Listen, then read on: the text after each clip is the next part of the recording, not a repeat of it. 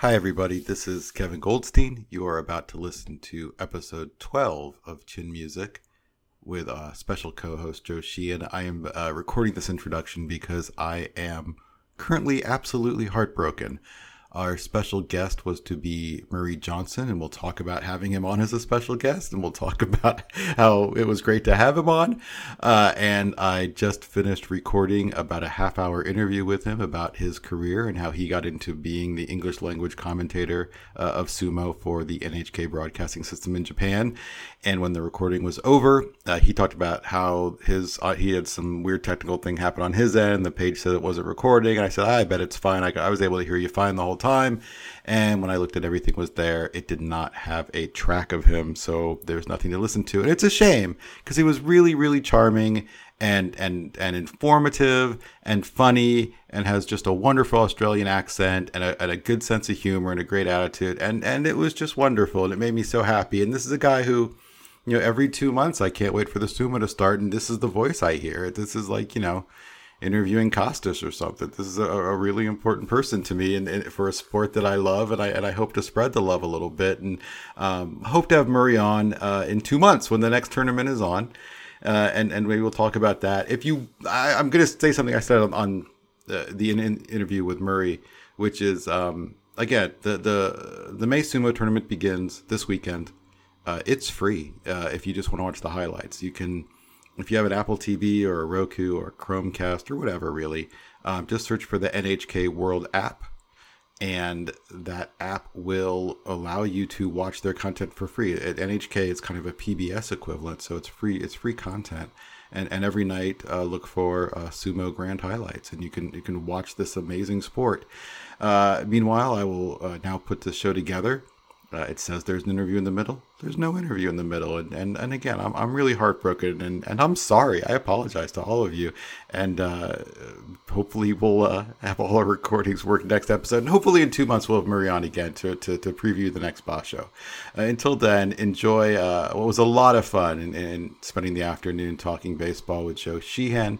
And as always, thank you for listening.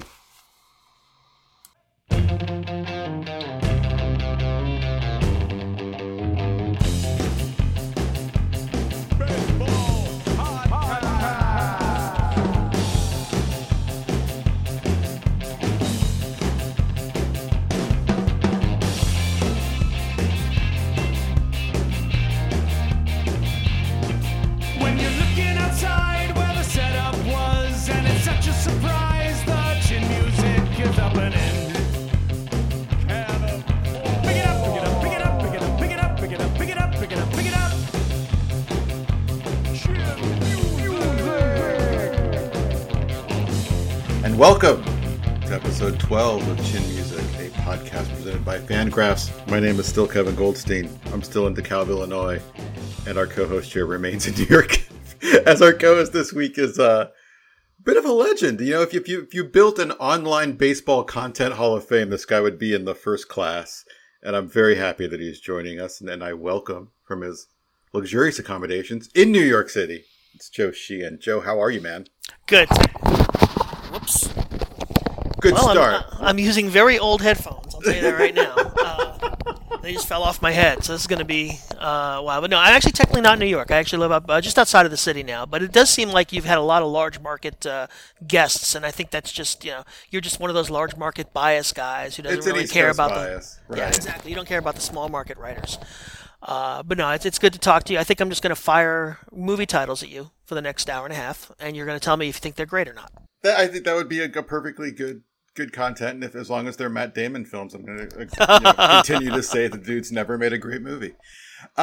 It's funny because, you know, believe it or not, there is some organization to this show. Even I don't believe it. And I did send Joe a preliminary agenda on Wednesday afternoon. It is now Thursday, and things have changed quite a little bit. And so we'll get into that in a little bit. We'll get into the breaking news on Albert Pujols. We'll get into the no-hitter. We'll get into some more bigger picture things going on. Our special guest, Joe, will not be with us for the special guest as we are recording that one late tonight. Our special guest is in Tokyo, and he is the only horse racing sumo commentator in the world. He does the English language commentating on the sumo coverage for NHK in Japan, and there's the summer tournaments coming up starting this weekend, and we're going to preview sumo with Murray Johnson, who's kind of has an amazing story, and we'll talk about his career. But first, Joe, this just broke. It's 1:39 p.m. Central Time. This broke maybe 25 minutes ago. The Angels have DFA'd Albert Pujols, and it makes me sad because of the march of time, but it also feels like we're almost a decade into people kind of making fun of Albert Pujols for his decline and his lack of value, and people not really appreciating just how remarkable this guy was. Yeah, I think there's a parallel here to Ken Griffey Jr. Ken Griffey Jr. was an absolute superstar for the first half of his career, playing, in Seattle, and that's the guy we picture. And I think that over time, that will be the guy we picture. And then Griffey went to Cincinnati, had all kinds of foot and leg problems, and wasn't that close to that same guy for the second half of his career. That was actually better than Pujols has been. But if you're a baseball fan under the age of like 25, you really don't get what the big deal is with Pujols. And for me, Pujols, the way he looks on the page doesn't really get at it. This is a guy who was an excellent defensive first baseman, who was one of the best hit and run guys I can remember. It wasn't just about the power. He had, he was a low strikeout guy in an era, when power hitters pretty much routinely struck out 90 to 110 times a year. He was a complete player, and he just hasn't been that guy for the last 9 years. And even with that, you're talking about a guy, with 667 career home runs who still has more walks than strikeouts. The only other player in baseball right now with more walks than strikeouts is Luis Arias, who's obviously like a weirdo contact hitter. And the other one's Albert Pujols, and it's kind of amazing. And his first, his Cardinals stint, if you will, was 11 years, top 10 MVP. Every one of those years, top 5, 9 of those 11 years, and his average season was 1,047 OPS. I'm looking now, like he had a 997 OPS in 2007 and finished 9th in MVP voting. It was a down year. I really want to go back and look and see what the heck happened that the guy with 1,000 OPS finished 9th. But he was Trout before there was Trout, right? He hit the ground running, Rookie of the Year, top 5 MVP, and just didn't stop for 10 years. And as I said, I think that I know I've certainly this year in some of my writing tried to highlight he stole a base a couple of weeks ago, and I ended up doing a whole big thing about that because he's still got the baseball mind. It's just not connected to the body in any way. He physically can't play the game anymore. The reaction time's not there. There were some embarrassing moments last year where there were shortstops who were basically playing him, 5-10 feet on the outfield grass. Right. Because they can position him there and get to everything and still throw him out. So it has been hard to watch I'm not one to say guys should retire. I don't. If they will pay you to play baseball, you keep going to the park every day. Take the money, baby. Yeah, I'm on team get paid, and he'll still get paid, of course, because he's got the deal. But I'd like to think that if it were me, they'd have to tear the uniform off me, and I think that's been the case for Pujols. And even as recently, I want to say it was 17 or 18, there was a story. Some analyst, somebody from our world, wrote something basically saying he was one of the worst players in baseball, which by WAR he was. And the Angels came to his defense. Mm-hmm. And even, I guess I forget it was the GM at the time, basically said, no, we don't see him as that type of player. I think there was still a lot of respect for him within the game, within the clubhouse. But, you can only carry a coach for so long, especially in this era. I think that you could carry Pujols more easily 25 years ago when you were only carrying 10 or 11 pitchers. I know this is a hobby horse of mine. But when you only have 3 or 4 bench players, it's virtually impossible to keep a guy who's basically a mascot. And another stat I don't think people might appreciate is, like you said, I mean, this guy has 115 stolen bases. He was good for 10, 15 a year for a while during his Cardinals time.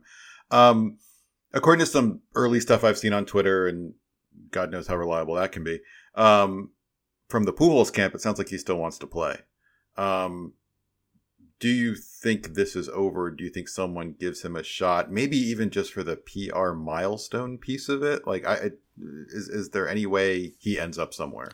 Well, there's no milestone. He needs 33 homers for 700. That's not getting to that, yeah. And of course, he's well over. He actually just tied Nap Lajoie last night for hits, or passed Lajoie, and he's like a hit behind Eddie Murray. He's got a chance to get into the top 10 for hits all time if you really want to push it. But the one thing I looked at, I just tweeted this out. If you're the Cardinals, you've got a bad bench. You don't need Pujols to be a first baseman. You've got Captain America over there who's going to play 155 games. You've got NL rules, so you need to hit for the pitcher a couple of times a game. Mm-hmm. And of course, there's the soft factors of bringing Pujols back. I mean, they're carrying Matt Carpenter, who has a 600 OPS, and Carpenter's been a big part of that franchise too. I don't want to dismiss that, but is there an angle here for the Cardinals to say, wait the 10 days so you're not on the hook for the $23 million, Right? Sign him for the minimum, put him on the bench. Again, it gets to that whole thing where if you're only carrying 12 hitters, it's a little harder to do. But I think they're the only team that I think would get enough of a bump from signing Pujols. There've been a lot of jokes about La Russa, actually, and why not? Let's put somebody else in front of Andrew Vaughn as long as we can. But no, I think the Cardinals are the one place that could make a reasonable argument for bringing in Pujols. And again, it's largely because you have to hit for the pitcher, and even now, I mean, Pujols is he's a threat to hit one out. He had 5 homers in 92 plate appearances for the Angels. So, do I think they'll do it? Probably not, but it's the only place I could see him landing, because I think there'd be a huge reaction to that. I think Pujols getting to play out his last 4 months of his career as a pinch hitter with the Cardinals. I love that story. It would be a great story, and a statistic that nobody cares about and will never get tracked in any sort of media. He's 21 total bases away from Barry Bonds for 4th all time. That's 6 homers. 5 homers and a single. He can do that. Yeah, he can do that. So we had again, since the agenda, we had a no-hitter too. John Means, who's been kind of incredible and underappreciated for he finished last year strong and he's been unstoppable so far this year. The changeup's one of the best in baseball, and he no-hit a team that is not a good offensive team. And we have 2 no-hitters already this year. Everyone's talking about how batting average is down. Are we in a position we're going to have like 5 or 6 this year? Well, no-hitters are random events, but they're going to obviously more likely when the league's hitting 230, which is where we are right now. If you look at the other seasons that we had 7 no-hitters in 90 and 91, and those were also both very low offensive years. So, yeah, I mean, there's potential for more of them. I don't want to take away from what Means did yesterday. It was a getaway day against a bad offensive team in a good pitching park, yada, yada. I get all that. But it's a no-hitter. And lots of guys pitch against bad teams in pitchers' parks on getaway days and don't throw no-hitters. And Means was pretty dominant. I mean, you mentioned the changeup, but I think the increase in velocity that he's shown over the last couple of years has made that changeup play up. And there were a lot of guys on him in the offseason. Mike Petriello did a big piece on him in the offseason. Cyrus was on it. And there were a lot of people who saw this kind of development from him coming. And, yesterday was a big day. I think Alex Fast actually was in tears talking about this. So, and it's a great story too. Means lost his dad recently, and you always want to see players bounce back from something like that. I'm sensitive to it. I lost my mom. I still do things thinking, I hope I'll make her proud. So, but yeah, it's a great story, and yeah, I think there's the issue of where are we with no hitters in a league that's hitting 230. I saw a stat today. I was doing research for the newsletter. So in 1967, the year before the year of the pitcher, the league hit 242, which is one of the lowest league batting averages ever. This year, when hitters get ahead 1-0, they're hitting 242. Wow. You spot the league a ball, and they're still only hitting 242. It kind of put the whole thing in perspective to me. Pitchers control the game now. So I do think it's something. You look at the guys that have had the no-hitters, it's a pretty broad spectrum. You've got it's interesting. And like Means' 12 strikeouts is the most strikeouts we've had in a no-hitter. No one's thrown like that 16 strikeout one, which is what you'd expect in today's baseball. Musgrove didn't even strike out 9 in his. It's not the guys who are just blowing everybody away and whiffing a million hitters. Yeah, you have a better chance if you strike out 14, 15 guys. But, Means did it with, the great changeup. Musgrove with the breaking stuff. He doesn't even throw a four-seamer anymore, really. Rodon with the story coming back from all the different injuries that he's had. And, of course, Madison Bumgarner, who had, an 8 ERA heading into his no-hitter? Right. You're counting that one. I am. I do. Look, I just don't care about these kind of rules. But I hear you. It's like you can say, if you're giving him a complete game, if you're literally calling it a complete game of baseball, you have to give him the no-hitter. Fair enough. Let's talk about some bigger picture stuff. And one thing that kind of struck me is I just started counting. I was looking at the standings and started counting. And this was, I haven't counted today, but I counted yesterday. And when we woke up yesterday morning, 19 of 30 teams were within 3 games of 500, plus or minus. And have we reached? I'm not a football fan, but I remember a few decades ago the NFL being obsessed with parody, and have we reached a weird parody thing with baseball all of a sudden? I think the 30 games, it can be a little fluky. I've never had a problem with baseball's competitive balance, although the last 2 years, Rob Maines has done some research. They're the two least balanced seasons since the 1950s. Mm-hmm. So this is probably a fluke. I think if you look at the baseline talent of some of the teams that are in this group of 500, I don't think we're going to see the Rangers hang around 500. I don't think we're going to see the Orioles hang out around 500. I think the situation at the top's more interesting, though. I mean, injuries are such a big part of this story so far this year, and Yeah. I think that's dragging some of these teams at the top. I think we're seeing the lack of depth in some of these rosters get exposed. I mean, the Yankees, talked about them going in. They didn't really do a whole lot. They took their chances on Tyone and Kluber at the back of the rotation, as opposed to going out and getting a capital T number 2 starter. I think the best teams in baseball might not be as good as they were in recent years. I want to ask you, where do you think the Dodgers are a fluke because they've had to play a bunch of extra inning games, or do you actually think this is a team that might only win 90-95 games? Right now they're 17 and 15. I would still bet they threaten 100.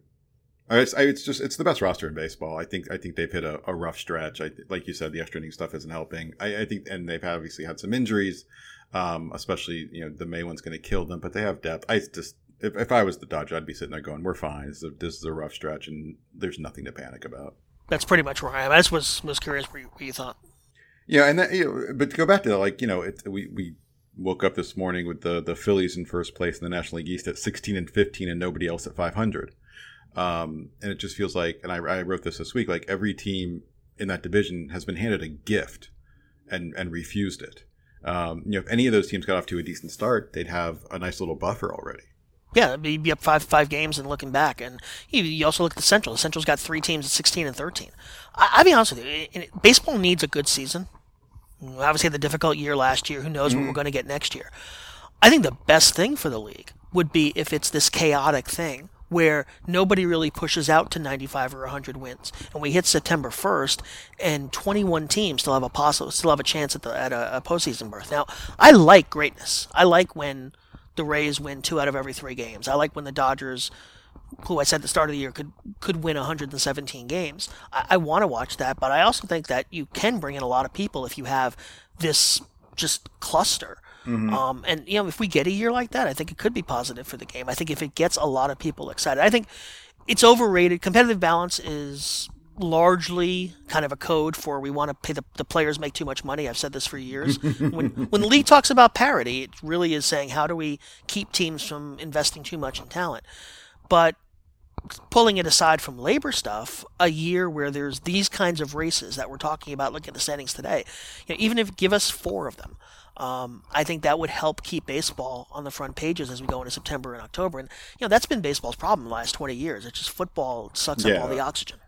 And obviously I live in the Chicago media market, and when I try to explain like what the Bears mean to the Chicago media market, when the White Sox were in the playoffs, they played a baseball playoff game on a Sunday and Monday morning in the sports section of the Tribune. They were below the fold. The Bears game was at the top of the fold, and it was like just some random whatever. The Bears beat the Falcons, but then the White Sox playoff game was on the second half. You said baseball needs a good season. What do you mean by that? Well, last year's the write-off in a lot of ways. Yeah. Nobody in the stands, a shortened season.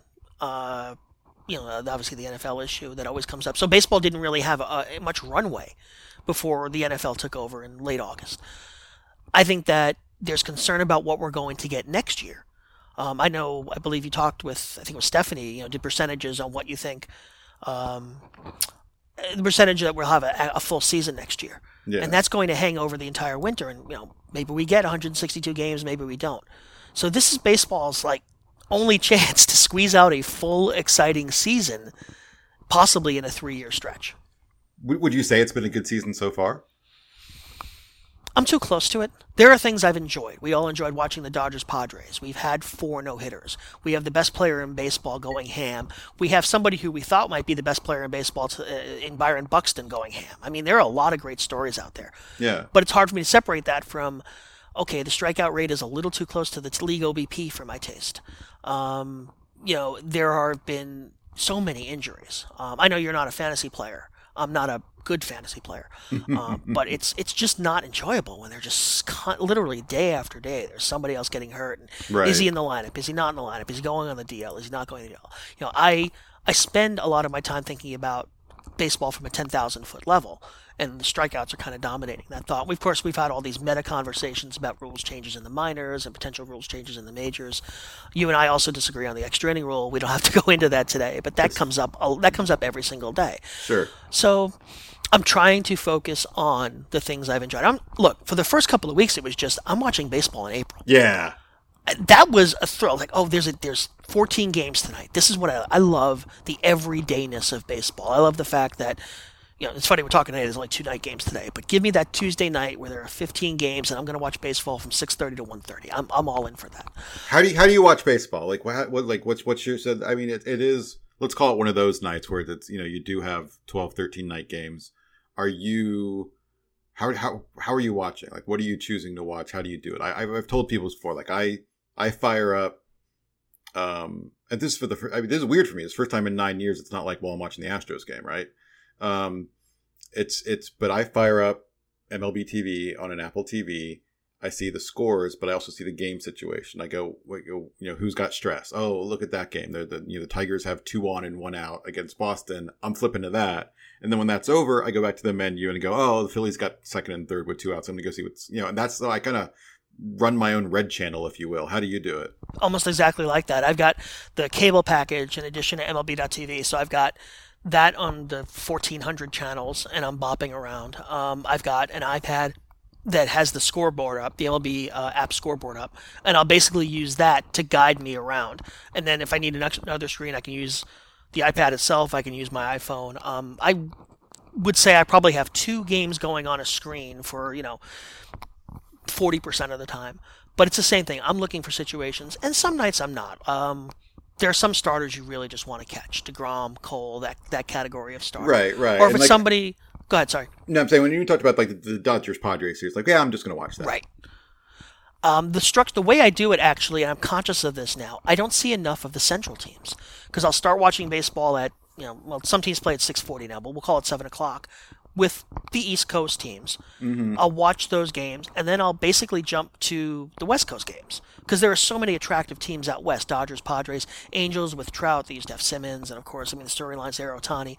And I find that I'm not seeing enough of the Brewers. I'm not seeing enough of the Reds. I'm not seeing enough of the White Sox and Royals. So I'm trying to be conscious of that now and make sure I catch more of those teams. But I'm very much a flipper. I think probably my favorite days are rainy days here in New York, where there's a spread schedule, like a Wednesday, where you've got games all day. Because then I don't feel guilty about sitting at home and watching 10 hours of baseball because it's raining outside. Right. And then I'm seeing more baseball because the games are more spread out. What I don't do is, I'll watch Quick Pitch in the morning, and that'll kind of catch me up on some stuff. But I'm a flipper for the most part. I like just jumping in and baseball through a fire hose, man. I love it. And we talked a little bit about, must-watch TV with the Dodgers and the Padres and this week's must-watch series for different reasons in some ways. Even though it's 2 very good baseball teams, is Astros at Yankees for the first time since the revelation of the scandal. It's been I know people, it's been a fun environment. I think they've been fun to watch, and I think the environment's helped make those games more entertaining. I think Yankee fans and Dodger fans are probably the 2 fan groups that have the biggest gripe, with what happened in 2017. I also don't think it's great for baseball that we're still talking about something that happened in 2017. Baseball's not very good at burying its problems. I don't know how you make it go. I don't know how you make that one go away. I mean, the NFL. If somebody, if an NFL player does something really bad on Tuesday at 2 o'clock, you're basically banned from talking about it after 5 o'clock. NFL is much better at just burying all this stuff. But I will say that you use the word fun. I think it's been more, positive's not the word I'm looking for. It hasn't been as nasty as I thought it was going to be. And I think maybe if it had happened last year, there would have been a little more undercurrent of nastiness to it. Mm-hmm. But it's certainly, it's been someone. I'm somebody who doesn't. I never raged about what the Astros did Mm-hmm. the way some other people did. I think baseball players and baseball teams have cheated for 150 years, and this is just part of the continuum. I don't really separate it from everything that had happened before and everything that's going to happen since. It didn't bother me the way it bothered some other people. So I look at the reactions and I'm like, okay, yeah, whatever. And obviously the Yankees won the first two. As we talk right now, they're up 3-1 in the sixth. They might sweep. There was all sorts of, you live in New York, you go to Yankees games. There was a lot of wailing and gnashing of teeth maybe 2 weeks ago. And I had a chat and someone said, what are they going to do about the Yankees? And I said, the Yankees will be over 500 in 3 weeks. And that person said, if that's true, I'll support Fangraphs. And I got to find out that person's email. So yeah, take care. But it's the Yankees are fine. Like this team, I think is still, it's not a great team, but it's a really good team that I think still should win the division. Do you still see them that way? I actually have the Rays winning the division, but I have the Yankees comfortably winning the first wild card. I think the Rays are that good, and they're another team that's just been devastated with all these pitching injuries. Eventually, I think soon enough we'll see Juan or Franco come up and really kind of try to rescue that lineup. But I don't think the Yankees are a problem. I think the Yankees will spend much of September lining up their rotation for that wild card game, probably against the Twins, and they'll win that game and move on. But when they were 5-10, I posted something actually. I said, pretty much every team that's won a World Series in the last however far I went back is at a 5-10 stretch. Right, they just started that way. Right, and they're 11-4, possibly 12-4 since. Cole going today, and talk about not getting a lot of attention. I mean, DeGrom, Burns, the guys throwing no hitters have gotten all the attention. Garrett Cole is just going out there and stealing souls, and not getting any attention for it at all. Yeah, he's phenomenal. Having seen that up close, you get GIFs on Twitter of Jake DeGrom. He's throwing, 93-mile-an-hour sliders. Garrett Cole doesn't have a single pitch that's like the best pitch of its type. He just has 2 or 3 plus offerings and plus command, and I don't think it's appreciated enough. The command is the thing that really, to me, ties it all together. When you can just throw the ball for strikes, or if you prefer to, not throw the ball for strikes. It's really something to watch. A really important thing to be able to do. And we've gotten, I was talking to someone else about this yesterday. Like, we've gotten to this weird point where we're so obsessed with pitch data, and we should be. But like, we forget about location. Like, it's just, what was the spin rate and the velo on this pitch? I'm like, that's great. Was it good? And it's something that I think we need, as if you're an analyst of pitcher performance, I think you need to kind of back off that kind of data and start focusing on both sequencing and command, because I don't think enough people are doing that. Oh, I think, and I know this is going to come out like I'm bashing, Pitching Ninja, the Robin. I'm not. I love those videos. Oh, it's great. It's a load of fun. But it's also disconnected from any context. I remember, I think it was Lance McCullers' first or second start. There was a gift that came through, and he's doing some ridiculous things with a baseball. And you look, and it's 3 2/3 innings, 4 hits, 3 runs, right? Exactly. 3 walks, 3 strikeouts. Yeah. I'm having this issue with Ohtani right now. Ohtani is a awful lot of fun to watch, but he's walking 23% of the batters he faced. Mm-hmm. There's no good pitcher in history that's done that. So we're evaluating pitchers. It's kind of the reverse of where we were 20 years ago, where we wanted to evaluate through the stat line. Well, this guy's got a great strikeout to walk ratio, and you end up saying Dave Bush is going to win the Cy Young Award. It never happens. Now we've gone the other way, where we can see and measure the raw pitching skill, but we're forgetting to connect that to actual performance. Run prevention is still the be-all, end-all here. Mm-hmm. And we got to, I know I'm personally trying to say, okay, let me stop looking agog at these, 12-6 breakers and, this incredible velocity, and actually say who's actually a good pitcher. I've got to do a better job as an analyst of not getting distracted by the shiny objects. Yeah, I think that's a good way to put it. And it's that's great that he threw that amazing pitch, and it was an amazing pitch, but he had to throw 105 pitches today. And how did they function as a whole is kind of what I think we're missing out on sometimes. There was another little news item out of the East that I kind of wanted to discuss, the American League East, that is, since we do have the East Coast bias on this show, which is the I almost don't even want to call them the Toronto Blue Jays. We'll just call them the Blue Jays, who obviously have been playing in Dunedin and now there's a cat. And are now moving to Buffalo, and haven't played in Toronto for well over a year now. Do you think this isn't? There's an adverse effect of them never playing in Toronto? I do. It actually, I mean, a manual adjustment to the Blue Jays at the start of the year when I was doing my projections because of that. I don't think. What was the adjustment? What was about like 3 games. mathematically? It was about 3 games. Because you're just you're never home. You don't have a home. It's the Vlad Guerrero traveling all-stars. And I think the people in Buffalo are very happy to have the Blue Jays back, and I think they'll welcome them to the best that they can. But there's something about playing the whole year in minor league parks. I don't know what the specifics of their living arrangements are, but nobody's buying a house and moving their family to Buffalo. Right. You don't have a home for 6 months. That has to pile up eventually. And it's funny because when you think about that comfort level, I understand why they're moving to Buffalo, but I actually think, just in terms of like soft science, just pure, look, comfortable baseball players play better. That's just a fact. I think just like in terms of pure comfort, Dunedin's actually better for them because that's their facility every year. They know the area. The players who are making big money are renting nice houses there and just extending their temporary rental for a month. You know what I mean? They have a comfort and they kind of know what that is. And Buffalo's a little more foreign to them, and really does kind of feel like they're on the road, I bet. Right, it's closer to home, but it's still not. But it's not home. I didn't even think about the fact that these guys are in Dunedin for 6-7 weeks anyway. Mm-hmm. So it is just kind of extending. I know a lot of players move their families now to spring training because it is 7 weeks long, and they're getting early 8 weeks. I guess it's just a weather thing, right? That's why they're moving. Yeah, I think Buffalo is a, we live in capitalism. I think Buffalo is a place where you can draw a bigger crowd and make a little more money. Okay. And I think that's a huge part of it as well. But like in terms of, almost any player, even the players making minimum still a lot of money by our standards.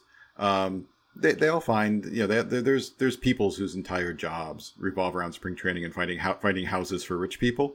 And there's plenty of nice houses in that area. And the players just rent a really nice house and bring their whole family on. All of them do. It's just, to me, it's going to create some stress over time. And, the uncertainty, too. Like, they're going to Buffalo. Do we have an idea of when Toronto's going to let them come back? No, there's no real clarity from the Canadian government as far as when they're going to start allowing things. And my understanding, I don't know if it's still the case, like, about a month ago, Toronto was having a problem. They're starting to go backwards. So I don't think there is any sort of clarity as if there's certainly a non-zero chance that they don't play in Toronto this year. That'd really be something. 2 years without playing, a ball game in that park, and not that park's anything. But do you think there's a medium-term effect on the fan base there? People just get used to not going to Toronto Blue Jays games? I don't think so. I think there are other towns where that would be the case, but like the Blue Jays are, very much so. Especially since Montreal left. They are the Canada Blue Jays. You know what I mean? The whole country roots for the Blue Jays. I just don't think it's enough to really. I think they'll be welcomed back with open arms. I don't think it's going to kind of hurt their footprint there. I think it'll help if they bring this team back. This is a fun team to watch. Yeah, It's a lot of it's obviously it's been great to see Vladimir Guerrero kind of turn to the player a lot of people thought he would be that wasn't there for a while. Bichette's fun. Biggio's kind of low key fun. Lourdes Gurriel's fun. Teoscar is fun and just. Kirk is hurt, but he's a ton of fun. Literally. Emphasis on a ton. I don't get to make those jokes. Yeah. When I was with the Astros, we tried to get him a couple times for a while, like even when he was in low A, just because like everything just screamed this guy can hit. He's fun to watch. And I always root for Teoscar. Obviously I was with the Astros when they traded Teoscar and I thought they were trading a fourth outfielder away and he's exceeded expectations. But, one of the nicest players I ever dealt with. Like I cried when he hit his first home run. I was just so happy for him. Great. Let's stay in New York. The Mets are still struggling, and the Mets did a thing. It's kind of disappointing. Like obviously, it's a new administration, new ownership, and I think during some of the LOL Mets got a Mets years, the one thing that I think smart people would say is like, I know you're mad at the baseball people here, but the one constant is the owners, or the Wilpons, and they're not there anymore. There's a new owner, And, obviously they've been scuffling and Lindor's not hitting, and he's obviously not the only one not hitting. And the Mets fired their hitting coaches, which happens, not usually this early, but it happens. But they did it in such a weird Mets way where it just happened. It was like a late night release, and players are finding out on Twitter, which is completely unacceptable. Just not just on the PR thing. The new GM talks about how these guys weren't necessarily aligned with some of the analytics, some of the things they want to do, and you're just like, well, then why don't you start the year with these guys? Yeah, well, what was the hiring process that led you to Chili Davis?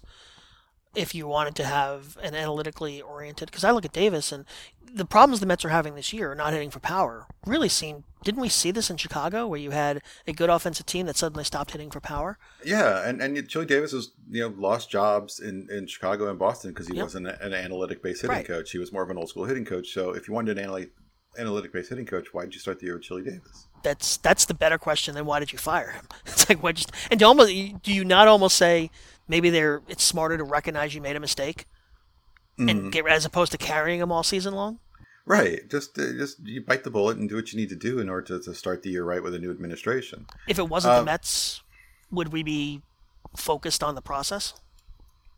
I think if it went off like this, where like I said, we get like players finding out about it on Twitter and I do think it'd be talked about. Obviously, things get a little more focused on because it's the Mets and it's it's a big media market, but it's still a weird one.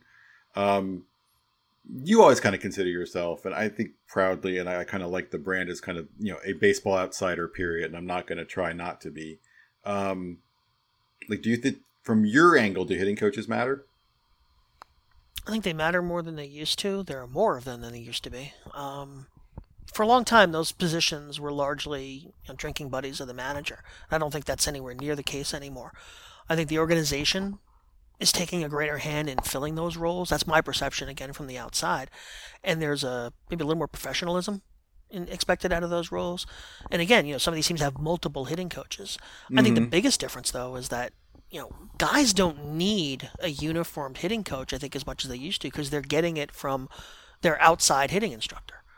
So, some percentage of players are just, I got my guy, I've got my particular hitting style. I think the explosion of outside advisors is probably the biggest change, in the 25 years I've been doing this. Yeah, and those guys get in the way.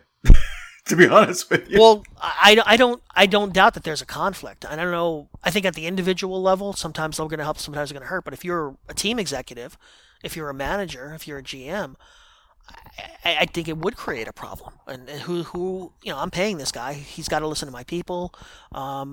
If there's going to be, I guess, a power struggle, you're closer to this than I am. But I would imagine that occasionally you do get some conflicts. No? Oh, absolutely. And every team has their own different thing, and all of a sudden you're having trouble with player X and you want him to do this, and he's got some dude who has nothing to do with the organization telling him to do Y, and it just becomes it definitely becomes a problem. It's not as frequent as pitching, and I think pitching coaches actually have a larger influence than hitting coaches, but it does become a real issue with some of the people going to these outside gurus at times.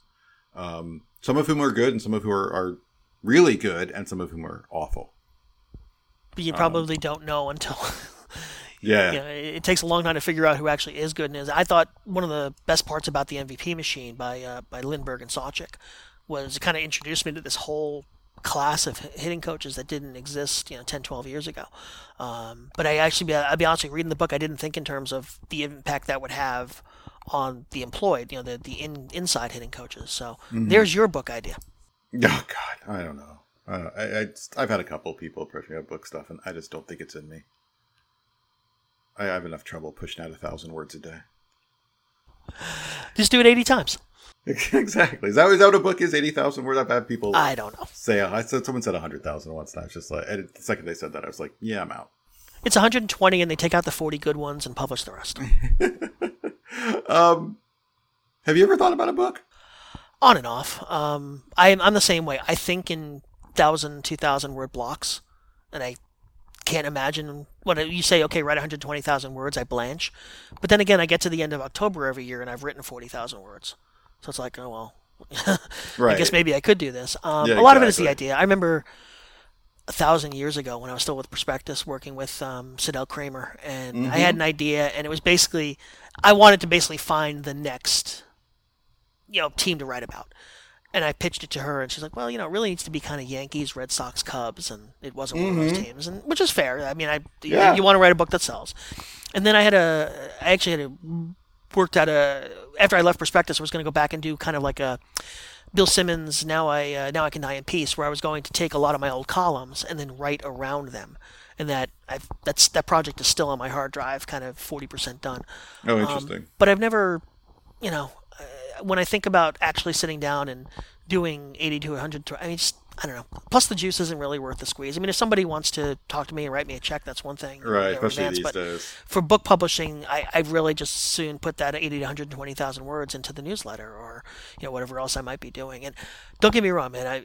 People I know have written some of my the two books Keith Law has done. Jay Jaffe's Cooperstown Case book, I can see it from here, and various other people have written these fantastic books, and God bless them, but I don't think it's for me.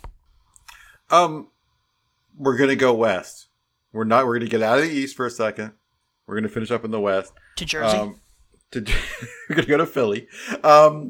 No. So the National League West standings, as we wake up this morning, we knew the Dodgers and the Padres would be at the top. We're right about that, but all of a sudden, right there with them is the San Francisco Giants. Are you buying it all?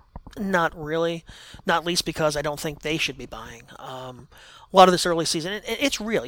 Sometimes teams are 18 and 13 with a -4 run differential, but you actually dig in, and they've deserved what they've gotten. It's great. They're plus defensive. 30 right now. Yeah, the defense has been great. I haven't updated this. I wrote about them on Tuesday. So they just played 3 games in Colorado. I'm sure these numbers are a mess, but they were 3.2 runs a game allowed, the best defensive efficiency in baseball, some of the best contact in baseball. They're allowing some of the weakest contact in baseball. Again, don't hold me to this. They just played in Colorado, but Right. I look at the talent base and I'm just like, I'm not seeing it. I hear you, but I think they're kind of sneaky good, and I think it is, and to no surprise, it's a bit of, because it's Farhan's running the team where Farhan came from. It's a bit of an A's model where they've found pitchers with good attributes, and they're maximizing those attributes, and then they have these. I get if you look at the lineup and you go, but it's a lot of platoon guys. Like it's a lot of guys where like this guy might not be good, but if you just look what he does against lefties, he's kind of really good, and or righties, and I think it's a sneaky good team. I don't think they're gonna hang, but I do think it's a sneaky good team. Well, I think it's last year I think they were 28 and 23 with a week to go, and they finished 29 and 31. Like I think this is a team that's going to be interesting for 2 months, and then kind of sunset. Largely because I don't see the pitching depth, and I don't trust the guys they have right now to get through a season. I mean, Aaron Sanchez is going to give you 160 innings. Yeah, he's not, but he's got good stuff. Right, and it's a lot of guys like that. It's Cueto's on the DL at the moment. Anthony DeSclafani's never really been a volume guy. I think it's 3 good months of baseball, and that's why I think they're fascinating because I think everybody we've mentioned in this conversation so far is a free agent at the end of the year. Like their whole team goes away, and are they really better off trying to squeeze a winner out of this or putting Gausman, Disco, Sanchez? There was a hitter I'm blanking on. But you're not going to trade Belton Crawford in all likelihood, but just try to convert all this because all of a sudden that's a good farm system. I mean, you're the prospect guy. I mean, what are they now? Top 10? It's close to it if it's not, and they got some really exciting young players. But it's if they do fall behind a little bit, I mean I actually think they do have to trade Brandon Crawford. You got to turn it into something, and teams will be lining up obviously for Kevin Gausman, who's been unreal so far this year. I mean, if the Nationals stay where they are, he could be the number one pitching target for other teams. But I think they're interesting. I think they're just doing. I just kind of look at what they're doing. And I'm like, man, they've done a really good job. That's the kind. It's one of those teams where I look at. I'm like, they're doing a very good job at what they're doing. Well, I think it speaks well to what they can get back to in a few years. So we know that when they actually really do have that championship caliber core again with Ramos and Luciano and Bailey and future number 1 draft picks coming along here, we know that this is a front office that can put that next tier of guys around them. Find those 1 to 3 win players that mean that you just don't really have a whole lot of holes. I mean, you look at the depth of the 2 teams in the World Series last year, the Rays and Dodgers. Those were 27, 28, 29 man rosters, basically. Right. And I think that's where the game is going. And I love that aspect of what we've seen Zaidi's front office do in the 3 years he's been there. And also, they are the San Francisco Giants. They have the resources to make a bigger splash if they feel like it would be valuable to them to do so. No question. This is a team that typically they paid the luck. They're one of the few teams outside. They went over the cap. They're over the tax threshold. So, in that park, people will fill that park. It is still one of the jewels in the game. They got a good broadcast deal. I mean, the money's going to be there. So, the Dodgers are going to run this division for a little while. But I think you start to look at 23, 24, and that's where I think going all out for 21 to possibly win 85 games and miss the wild card by 2 is less a play for them than just trying to make those 24, 25, 26 teams as good as possible. Right. So on that, we'll take a break. We'll come back and we'll go to Tokyo, Japan, which is all just very exciting. And another big market. Another very big market. We'll talk to Murray Johnson about the upcoming May Sumo tournament, which begins this weekend. You a big Teruno Fuji fan, Joe? Huh, what? And then we'll come back, talk about our musical guest, go through some emails, catch up with the life of Joe. Moment of culture will be done, so stick around.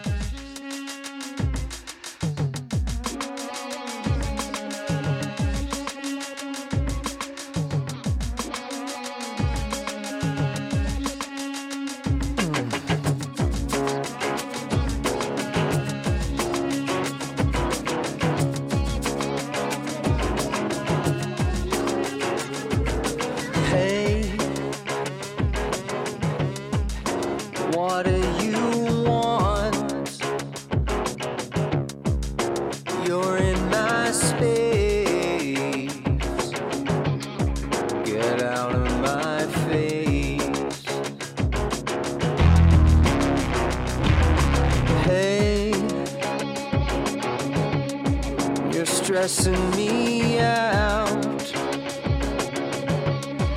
You're talking too loud. I'm turning you down.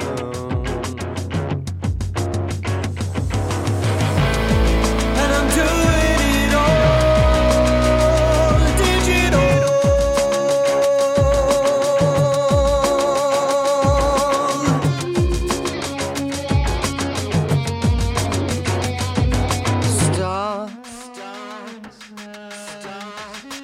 News is breaking.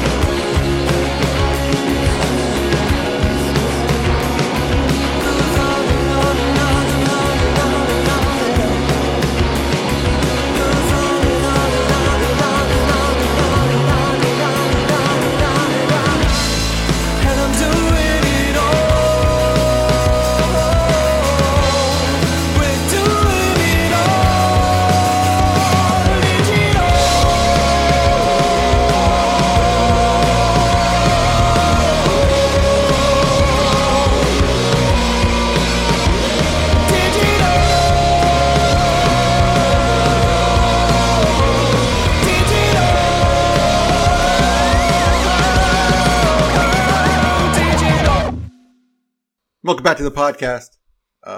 Just a huge thanks. It's one of those things where, and this does apply a little bit to baseball. Like we talked about this last week with Stephanie. Like people go, oh, how do you end up making contacts and how do you call people? And like just call them and reach out, and sometimes they'll answer you and you'll be surprised. And like I was like, I'd love to get someone to talk about the sumo thing. I don't know any of these guys, and I just found the commentators from NHK and I contacted them and Murray responded. That's great. Sometimes it's that simple. I love how much you love sumo. The older I get, the more I get into other people's geekery. Not that I'm into sumo, but I get off on you being that into it. I think it's good to be into like one thing that doesn't matter at all. Right. There are people, I have a newsletter Slack, and there are people on there who are into beer and Legos and music I've never heard of. And it just, the way they get excited about it energizes me. I absolutely love that. My daughter loves this one video game. And she just was going on and on about it one day. And it just, what game? Among Us. Am I saying it right? Sure. And I had no idea. I mean, I was literally just trying to follow along, but the enthusiasm she had for it was infectious. And that's whatever your thing is, man, just go for it. For me, for years, it was Stratomatic. Do you do Out of the Park or anything like that? No, and I'll be honest, one of the reasons I don't do Out of the Park is because I feel like I'd never leave the house again. My understanding is that it is that good a game. The people who have played it just tell me, oh, you're going to love it, you're going to love it. I'm like, that's why I got to stay away from it. Yeah, I have a copy, and I've messed with it a little bit, and it is good. It's interesting. Well, you're not a sports gamer, though, right? It's almost. I don't play any sports video games, like ones that require. Ones where like I like a sim, but like I don't do any sports games where like I have to hit X to hit the ball or pitch the ball, like that kind of thing. I really don't. I also like video games are more of an escape for me, and I don't want to do sports. Mm-hmm. But speaking of music you've never heard of, our musical guest this week that you've been listening to is Nice Ghost. Nice Ghost is the name of a band, but in reality, it's just one person named Tyler, who's a DIY artist from Cambridge Springs, Pennsylvania, now lives in Los Angeles. This is fun stuff. He used to be a punk rocker. Now it's a little more ethereal, if you will, but he writes and records everything himself and plays all the instruments. Talk about intense geekery. This guy is everything's going by himself. So every single note you hear, everything you're sung is all just Tyler. And I think those are always interesting artists. You're listening to songs from his first full release, Digital. And if you like what you hear, you can go check him out at niceghostmusic.com. And thanks to Tyler and Nice Ghost, I guess that's the same thing, for letting us play his music on the podcast. That's fantastic stuff. Yeah, he's great. It was a big part of the last podcast. It continues to be a big part of this podcast, is being able to play independent musicians. It's a good time. I think it makes for a fun part of the show as well. Ready for emails? Email us. We read them all. We answer some. It's chinmusic@fangraphs.com. And this is always my time where I remind you that if you are an Apple person, we fixed the Apple feed, I think. We had some technical issues that weren't our fault. They were Apple's fault because they changed their platform. But rate and review us. It matters. I can't explain why, but it does. Our first email comes from Chad. And Chad says, with the recent elimination of many minor league teams and leagues, it appears that some players have been given more aggressive assignments at higher levels than what teams would have done in the past. Do you agree? And if so, do you think that more players may struggle with the aggressive assignments? And could this create a problem with more players failing, or should some teams have been more aggressive like this in the past? I have a grand theory about this, Joe, which is if you look at minor league assignments, I can understand going, oh man, that's aggressive. Oh, they're skipping him a level and all that kind of thing. But if all of a sudden, and some of this is a function of us having no short season, some of this is a function of us not having a minor league season at all in 2020. But if you look at league rosters and you can identify 120 players who seem to have aggressive assignments, in reality, no one's gotten an aggressive assignment. It's just the quality of that league has rebalanced. Plus, we're probably going to see a lot of ex post facto reasoning where, if a player gets pushed up 2 levels and you think it's an aggressive assignment, he doesn't play well, it's going to be, well, they pushed him up too far. Well, really, it could be he didn't get to play baseball last year. I think it's going to be very hard to tease out the missed season and the lack of development from the condensing of the minor leagues, from the aggressive promotions some guys might get. I want to be really careful this year about drawing any grand conclusions from what we see. It's certainly at the major league level, but also at the minor league level. Yeah, for sure. But and it just it feels like, I understand he's scuffling, but he's playing with 100 other kids who are probably a level higher than you'd expect, and it just gets into a weird spot where I think we're going to see, and it'll take a while for us to really be able to. I don't like to use the word when you say it, to measure it. But we're just kind of thinking like you need to recalibrate yourself as far as what the talent level at low and high A are now, because they're going to be different because the way teams are going to use those levels to develop talent. In what way are they going to be different? You're just going to see I think the level of talent at low and higher is going to be lower than what it used to be because, of these quote unquote aggressive assignments, they're not really aggressive if everyone's getting pushed to those levels. If 100 kids who normally wouldn't be ready for low A are now in low A, those aren't aggressive assignments. It's just changed the level of talent at low A overall. And it's going to take a little while, I think. I mean, I'm talking about multiple seasons to really get a sense of that, right? It's going to take, I think, 3 to 5 years to really get a sense of that. And I also think it might take longer than that in the sense that we're going to be in a weird world where I think it could change and teams are going to be experimenting and or adjusting as we go to try to figure out how they want to live in a world with no short season baseball. I thought I saw somebody on Twitter, maybe it was JJ Cooper, reporting that a manager in the complex league, they actually have too many players to go around in some of these places. Yes, they're packed. See, I thought one of the reasons I supported the restructuring of the minor leagues, and I know I'm very much in the minority on this, but I thought in doing so, it would basically teams would have fewer players under control, and that does not seem to have been the case. They do, but there is a cap now, but the cap is high. Mm-hmm. But yeah, I mean, teams are sitting around with 60 players or so at their complexes. That's too many. More than 2 teams. So you have, you have 100 players playing right now, right? You have your 4 full seasons. You have 100 players. And then you have, most teams have 100 more split between their complex here and their complex in the DR. And so they have about, they have 2+ teams in Florida, Arizona, and nearly 2 teams in the DR. And I thought that we would see teams now only control maybe 140, 150 players. And to me, I thought that would be a big picture good thing. I'd like to see independent ball come out. I think you'll have I thought you would get a better quality of play across the minor leagues, the affiliated minors, if you kind of sloughed off the bottom 1,800 players. I'm surprised to some extent that we still have teams controlling that many players even after the restructuring. There are plenty of teams who in previous years had well over 200 players in their system. Well over. Closer to 3 even. Some of those teams had 6, 7 affiliates and a couple DSL teams. Yeah. I guess the idea is the more players you have, the more the more players you could possibly produce, but buy another lottery ticket. There should be a top-down. I don't know, probably too much for this particular podcast. And I know as a player development guy, you want as many players as you get your hands on, but yeah, for the most part, and it'll be interesting to see how this works out. Obviously, the draft's only 20 rounds. I do think in the next CBA, we're never going to see a 40-round draft again. I think the drafts from here on out will be somewhere between 20 and 30. And so that's going to be cutting off those opportunities. But you do have these weird development leagues and the weird kind of MLB-sponsored indie ball leagues and things like that. How many international guys do you sign a year? 15 to 25. Okay, so it's basically like a half a draft, or now a full draft. Right, yeah. All right. I just was never quite sure. Yeah, it's 4 to 6 real checks and 8 to 10 like $10,000 guys. 10 to $50,000 guys and 6 guys who are you're more competitive about or are giving real money to. Got it. Somewhere in there. Our next email comes from Mike. Mike says, in terms of employee amenities for the average employee, let's say accountant, admin, HR, whatever, is any team known for having particularly great cafeteria or other perks that stand out? There's all sorts of perks, even for the average employee. Most teams do have a cafeteria. Most teams do feed their employees, in one way or another, especially on game days. They're allowed in media dining. Some are, and can go get their food before the game. You can get seats to games. If you make the playoffs, most teams will put pretty much everyone on a jet and fly them around. So, usually, the whole organization, everyone, ticket sales, marketing, HR, the whole thing are traveling and going to your postseason games on the road, which is a nice perk.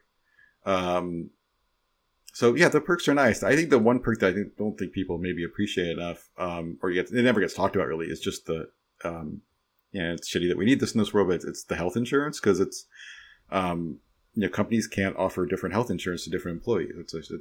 So you get the health insurance everybody else gets, and it's crazy good. I'm still on Cobra. I plan on staying on Cobra as long as I fucking can, because I learned it pretty quickly. Like, my wife's obviously on my plan. Like, we would go to the doctor and you'd finish up, you'd go to the front desk and they start entering your stuff. And I can't tell you how many times, Joe, I heard, "Oh shit, you have really good insurance." Huh. And the insurance is killer. And so I think and there's so many, honestly, like so many, you see a lot of ex-big leaguers and stuff and the minors doing coaching stuff. So many of them are to be honest with you, in it to try to get to pension and for the insurance, because it's great. It's one of the better amenities out there, to be honest with you.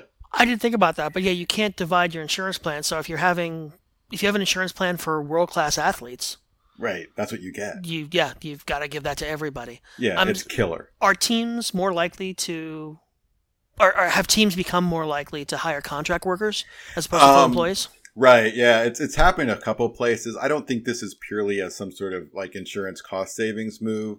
I think in some ways it's kind of to be a little more secretive about what they're doing. But a good example is the Yankees. And like, remember, I think Eno did this work where he was trying to like measure how many analysts each team has. And I'm like, that's fine and dandy. But like, I think, the Yankees are well known. Like, they have tons of contractor analysts as well. And so that number might be half of what they actually have. And you're not counting them because they're not listed in the media guide. There's a lot of analysts, computer programmer, like statistical modeler type of people who are on a contract basis. But it's not to keep people off insurance. It's not to keep people off insurance. It's like, maybe it's a halftime thing. Maybe it's like, and a lot of it are like people who, especially in that world, like baseball's taking advantage of the fact that it's a prestige industry. And these are people who can make a lot, because of their technical skills being so high end, can make a hell of a lot of money elsewhere. And so they're just pulling, they're just doing these one-off contracts with teams. Okay, I'm going to taking a job. Well, I had both James Click and Chaim Bloom working for me at one point. So if you excuse me now, I'm going to make some phone calls and line up the last job of my life here. Yeah, go to it. I assume you still have their numbers. If they haven't blocked me. Our next email comes from David, and David says, maybe this is a better piece for an article. It's always better just to talk about shit. But what is the difference between writing an amateur report versus a pro one? Seems like you did both the Astros. Did you like one more than the other? I wrote amateur reports. I wrote pro reports. Also wrote international reports. And the biggest difference between is the end. So they're all the same at the top. You're still grading tools and trying to paint a picture of this player. For a pro one, you have the most information and the most track record, and it's the easiest, obviously. And your job is to tell what this player is now and what he can be. An amateur one, you're obviously talking about what this player is now and what he can be, but you're talking about what he can be after he develops, and you also need to put a dollar figure on it. This is where I would take this player in the draft. I think this, I'm throwing $700,000 on this player, third round. International, you also do a dollar figure. It has a little more context to it, but the most difficult thing about the international thing, and difficult's ridiculous, the most impossible thing about an international player is that you go to a workout, you go see this international player, and you go back to the hotel and you go write your report and you sit down and you go, I now need to communicate what I think this player will look like in a decade. And it's a silly thing to ask anyone. And I know of some international guys who I think are great. And it's just like, I just saw a 15-year-old. He's not physically mature. He's living in a third world country. Some of them are malnourished even. And I'm going to tell you what he's going to look like in a decade. Like, throw a dart. Like, it's sometimes it's an impossible ask. Baseball embryos. Yeah, it's just I can tell you what this player is now, and I understand, and I can tell you why he's better than his peer group, and therefore why it's a more interesting player. But he's still 14 or 15, and forget about that. Like the international market has gotten a little more grosser as we've gone on, and teams are looking at 13-year-olds, teams are looking at 12-year-olds now, and you get in this situation where like that's great. I'm glad you're seeing this player, but do you really think you have any idea what he's going to look like when he's 23? It's just insanity at times. Not to put you on the spot, but and this is a field for the question, would you be in favor of something that, and I think of this in terms of U.S. prospects versus international ones, but would you be in favor of something that raised the age of signing to 18? Or conversely, lowered the age of signing in the U.S. to 16? I think actually that my answer's in between, where I would, like, because you do have 17-year-old kids in the draft sometimes, I think the best thing to do would be to make it 17. Okay. I also, I think there is room for rules. I am against the international draft because I'm kind of against the draft period, but I think there are rules you could put in place. And there are some rules about when you can see players and how old they are when you see them. But I think they need to be a little stricter. I think we need to get away from scouting 13-year-olds. And I think we need to be, there's a point where you can start doing certain things with a player when they're 2 years out. And I think there's a way to try to limit players who are more than 2 years out. And there are rules about how, for ages of players right now internationally, about like just bringing them to your complex for a workout. There's rules over that, but you can still go see them at their own place whenever you want to. Yeah, and that's where you're seeing the 13 and 14-year-olds. And that's where you're seeing, and then like the trainer calls and he goes, "You got to see my new kid, and this kid's 13. He's unbelievable," and everyone's going to go see him because they have to go see him. Do you think we're going to see some type of, I'll use the word revolution, in international scouting and signing and this whole process, we'll call it in the next decade, or are we just going to be stuck with this forever? I think you're going to see an international draft in the next CBA. Okay. Well, I'm also against any sort of draft, so. Yeah, I think you're going to see, it's going to be similar to the way they structure the, you now have the pool, the money pool for international every year, right? But that is split up into 5 chunks. Your money is split up, and it's basically what's going to be the slots for the 5 rounds. It's going to be a very easy transfer for Major League Baseball to just turn this into 5 rounds, and those are your slots for your 5 rounds. And then after that, I'm sure they'll do something to cap bonuses like they do after the draft now. So it'll be like you can only spend $10,000. Like you talk about all the $10,000 kits. Right, you can sign all the $10,000 kits you want. Right, but after the draft, you can't give someone $250. Got it. It's going to be something like that. Next email, I put this in. I think it's an interesting subject, but I was interested in your thoughts on this for sure, Joe. It comes from Dawson, who has a creek. And Dawson says, "I've been wrestling with a baseball media question that I'm honestly not sure is relevant or even interesting." I think this one is interesting. But I get the sense that you may be especially qualified to answer it. I might be, but I think Joe might be even more. And I figured, hey, an email can't hurt. Basically, the question is this. Aside from all the standard paths, J-School, internship, beat writing, or D1 ball, minors, analysis gigs, what kind of routes would be best for someone with a non-traditional, read non-media, non-super baseball-y background to get into baseball media? Is it really best to just sort of start writing independently, try to build an audience, and eventually get a gig somewhere like Fangraphs or The Athletic? If I remember correctly, you don't have a super traditional background either, right? Right. What was it like for you coming onto the scene? I think Joe and I had different paths, but we certainly were just people who really liked baseball and started putting our shit out there, and here we are. I think on the most basic, it's 1% of the story, but it is still that story, and I still believe that's how you have to do it. Yeah, I think you should kidnap Meg Rowley, because otherwise you're screwed. It's funny, he says, coming on the scene, you said there was no scene. None of this existed. I mean, I'm 50. And, right. I was talking baseball online in like the pre-internet with Gary Huckabee and Randy Gisarelli and Clay Davenport. Usenet, exactly. I mean, right. For those of you not middle-aged yet, Usenet was a bulletin board that covered the whole internet. It's just the best way to put it. This is like trying to I don't even know what this is like. It's trying to explain dial phones to people. Exactly. My mother telling me it was like to play 78 records, 78 RPM records. I thought about this. Like, I don't know. My generic advice in this case is always this: write and read. Just write.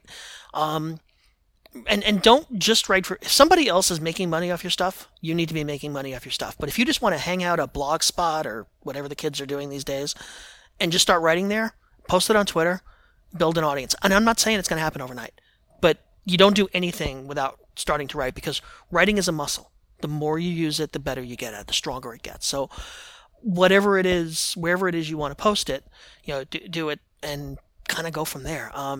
It's funny because, like I say, we kind of created this world we live in. the prospectus guys, and bringing on Dave Peace to start the website. I mean, none of this existed when we started. So it's hard for me to know what it's like for a 22-year-old now to come into a world where BP exists and Fangraphs exists and all of these other paths exist. But I guess like I say, the start of it is just write a lot and read a lot. I mean, I'll tell you right now, I don't read nearly as much as I should. I don't even just mean baseball stuff. Mm-hmm. Like, you need to read outside of sports and baseball and stats just to make you a better thinker and a better writer.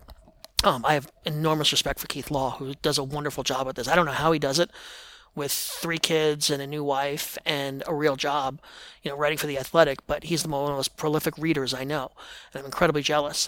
And to me, that's one of the weak spots in my game. So I would say to you, Dawson, when you're done kissing Joe, oh man, I didn't watch the show. Katie Holmes, whoever she was. I have no idea. Katie, I had a crush on Katie Holmes. Whenever you get to, whatever you do, it's got to start with just writing and reading. And as far as like the professionalization of it, like finding out where you're going to land that turns you into a professional writer. I mean, there's a lot of serendipity there. This is a life philosophy thing, but I think we have a lot less control of our lives than we think we do. Like, I think about how I ended up meeting my then wife, or now ex-wife. I think about how I eventually became a father. And I had very little to do with those paths. It was other things happening that eventually put me in position to have those things. Baseball's the same thing. I learned about Stratomatic baseball from an ad in the back of Baseball Digest. Yep, I remember when I was 9.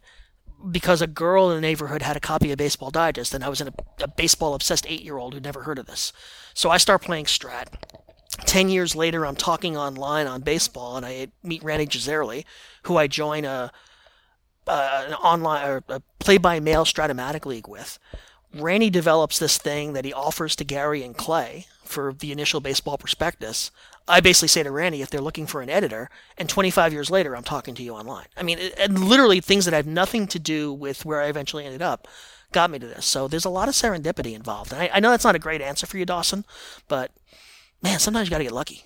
You do have to get lucky. I also think like you and I have an advantage in the sense that, when you started doing what you were doing, no one else was really doing it. Right. And when I started doing what I was doing, some of the prospect stuff I was doing, nobody else was doing. I was an original reader. Well, I wasn't an original, but I that's where you came onto my radar was the prospect report. And I don't, this is where you're in trouble, Dawson. I don't know what nobody's doing right now. Yep. That's the thing. Like I don't know how you'd even start. I mean, short of, like I say, writing and reading, but the paths to entry are just, it's hard, man. It's more of a mature market than it was 25 years ago. Right. We got to piss around some because we were doing stuff no one else was doing, and like you got to figure out what that thing is, and what you want to do. And I think it's very hard to just say I just want to be a baseball writer. I think I want to focus on this. I want to write about this is a much better way to go.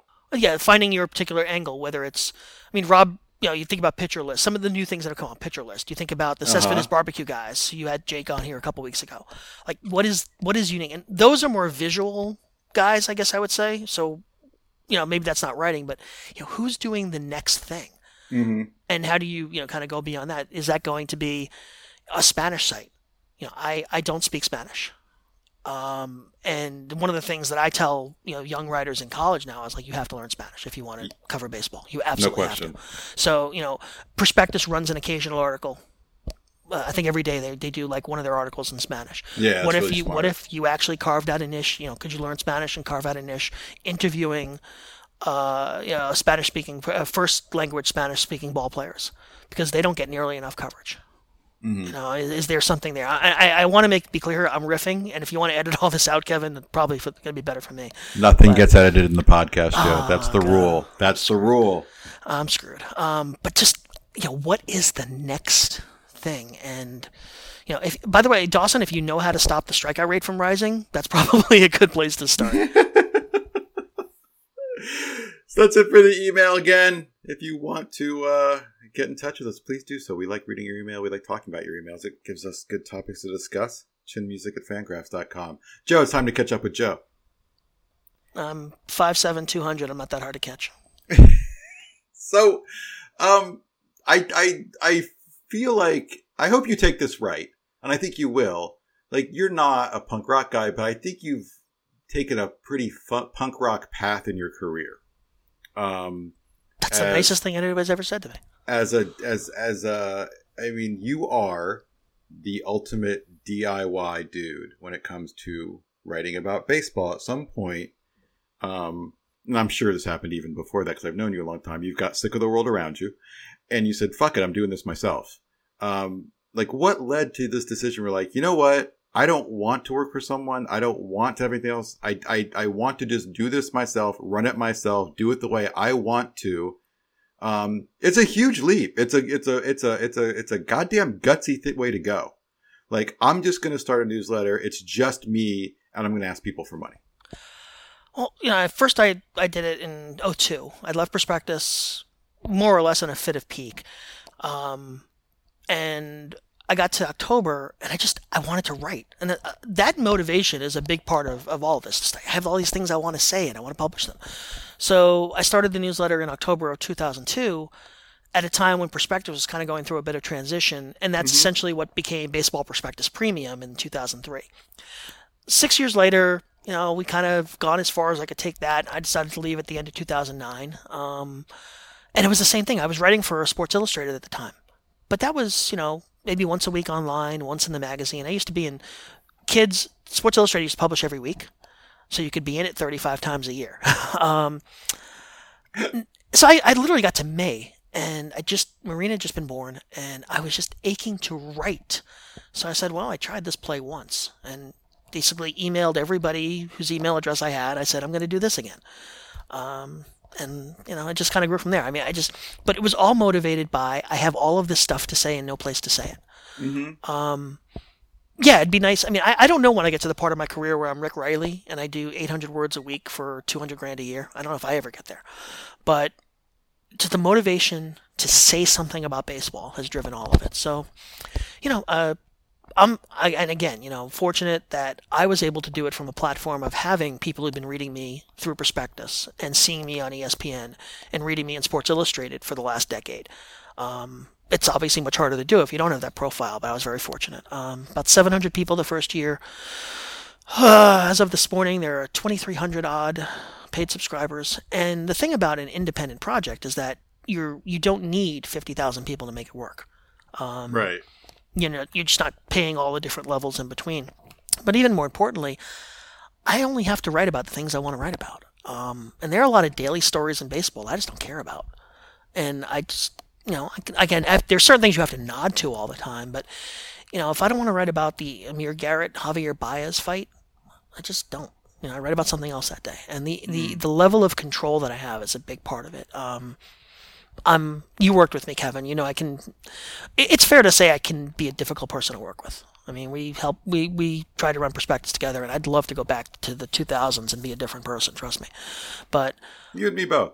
I like that, I have that control. And I have an editor. So I have a longtime reader, Scott Simon, who edits most of the newsletters, and he saves me on a lot of days. I think there's a lot of value to editing. I know that Substack has actually started to offer that to people, some editing services, because I think you're learning that if you just publish stuff unedited every day, your mistakes leak in, some small, some big, but it chips away at the value of the product. So I'm pretty far afield here, but I love writing. I love writing about baseball. And even while there's a perception that I'm an old guy who hates the game because I talk about strikeouts a lot, I love the game.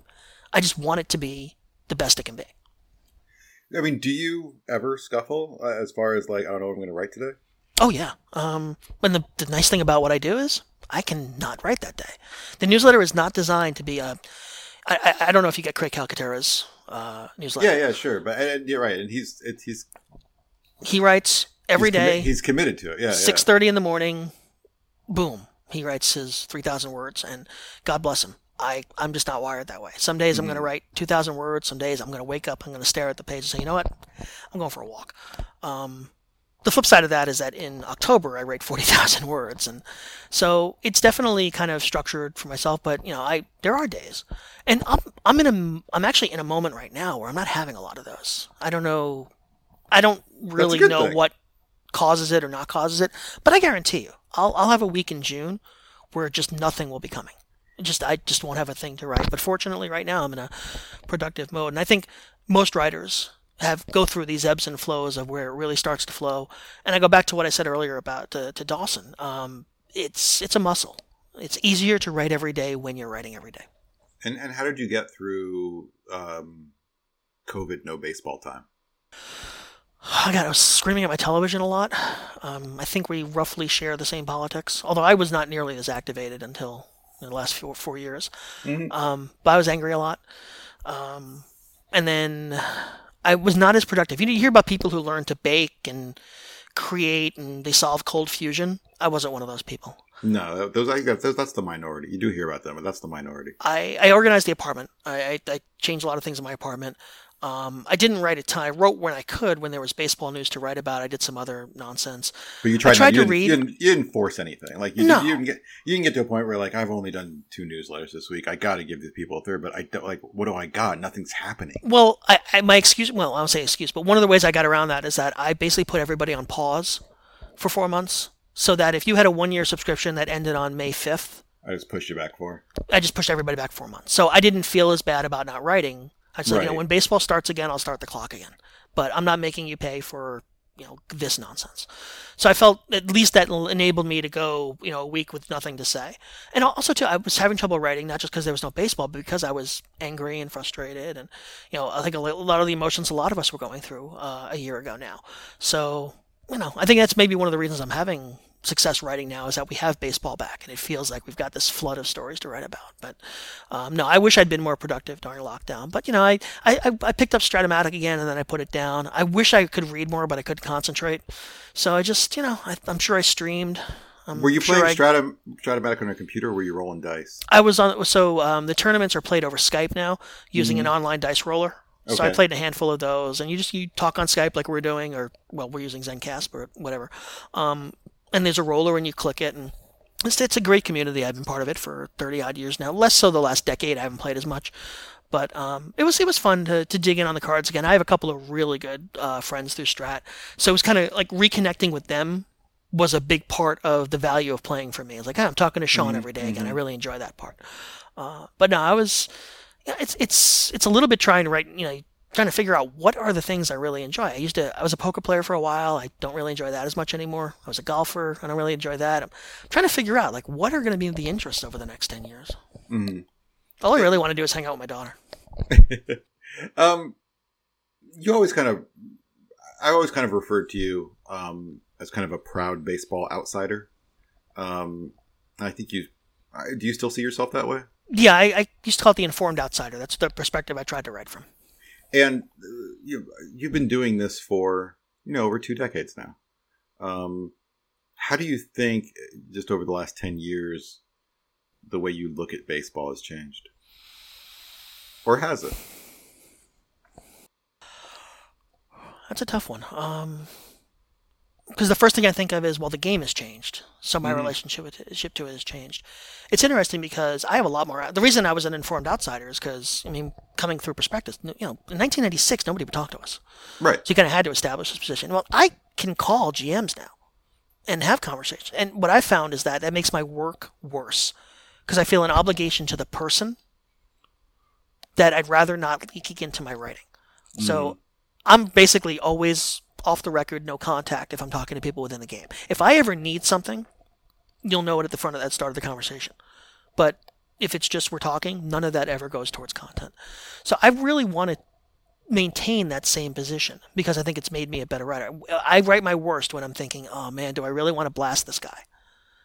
When he's talked to me, he's given me his time, and now I got to tell him, well, I still think your decision stunk. So it's easier for me just to kind of stay on the outside. But as far as relationship to the game, I don't enjoy the ballpark as much. I think that's one of the things that probably has changed the most. Some of that is I don't like either of the 2 New York parks. I don't like the process. The whole process of getting in now is just a reminder of all the things that are screwed up. Like I'm going through a metal detector to go to a ball game. The actual game experience, like the ballpark experience that is supposed to appeal to the casual fan, doesn't not do a whole lot for me. Mm-hmm. The loud noises and just I'm an old man. That's fine. It's funny because when I think about going to a game once I get vaccinated, I don't think about going to Yankee or City. I think about going to Coney Island which is actually going to be a AA affiliate of the Mets now. So you can have a better brand of baseball. But that to me is a wonderful experience. The problem is it's very far from where I am. It's quite a hike. But I mean, that experience has been probably the most fun I've had at games the last few years. Actual major league games, for all the reasons we've talked about, the on-field play, plus the ballpark experience itself, which is a shame too, because I'm like 11 subway stops from the stadium. Right, and I agree with you, and I part of it is the world of baseball that really kind of gets my juices flowing, but also like I'd way rather go to a minor league game, and some of that there is a chunk of that's just convenience. Like I would far rather just kind of stroll up, park 100 feet away from the stadium, stroll in, than deal with the hour plus getting in and out. Mm-hmm. It's just a pain in the ass. And listen, it's a juice squeeze thing. Yeah, exactly. So it's you talked about a little bit about like serendipity, right? And you needing things like, are you just sitting here going, you know what, the newsletter's here, the newsletter is successful for me, I'm just going to keep doing the newsletter, and we'll see where it goes. Is that your worldview, or is there something more to it? I would say there was some time back in I've gone through this twice. Once was when Prospectus really started to break out, to get big, and once is maybe 4 or 5 years into the newsletter, where it's like, this isn't the thing I'm doing to get to the next thing anymore. Mm-hmm. This is my life, and I want to say the middle of the 2000s where I realized, no, I'm a baseball writer now. I'm not trying to get a job in the industry, or I'm not trying to move up in the media pyramid. This is what I do. And then maybe when I started doing the newsletter, I did it as a fixed base. So pay me $20, you get the newsletter until February 14th of the next year. Because I never wanted to commit in case something else came along. And I had offers, and nothing really ever jumped out at me. The independence ended up being a real appeal for me. And then maybe 4 or 5 years into the newsletter, it was, okay, now I'm going to start, it's a 1-year subscription because I'm committing to this project. And then I started taking 2-year subscriptions and 3-year subscriptions. And now I actually have about 160 people are lifetime subscribers. So this is what I do now. The newsletter is my last job. Would I like to do other things? Yeah, I mean, 2 years ago, I was still writing for SI. I was still writing for Baseball America, and the pandemic basically wiped both of those out. Right. I would like to have the larger audience. Your influence as a writer is tied directly to the size of your audience, and losing those outlets has certainly been a pain. I didn't do anything for the SI Baseball Preview this year for the first time since 06, 07. I don't remember what year it was. And that stung. I mean, being in SI was definitely a point of pride for me. But as far as like the next thing, if I just do the newsletter for the next 15, 20, 30 years, I'm perfectly happy. I love writing. I get to write whatever I want to write. I've got a good audience. I've got an incredible audience, God. The thing that I feel most guilty about is I don't respond to every email. Yeah. Because I couldn't. Because it would literally be, that would then be my job. It's just literally, because they're not just, hey, Joe, what did Al Gianfrido hit in 1957? It's, here's a really well thought out idea based on something you wrote, and now I respond, and he responds, and she responds, and all of a sudden, this is all I've done for the day. And right, you're lost. I feel terrible about that, but it goes to the quality of the emails. Are there other things I'd like to do? I mean, I used to do TV. I did TV a lot for a decade. I don't do that anymore. I'd like the opportunity. I mean, honestly, it's as much so Marina could say, my dad's going to be on TV today. Mm-hmm. A podcast. I think we talked about this off the air. I would love a podcast where all I had to do was click a button and somebody else handled everything else. Like Randy and I have talked about relaunching. We had a popular podcast for about 5 years. It was really good. Thank you. And it's all of the other stuff. I want to write and I want to talk. And I know that's selfish and privileged. I get all that.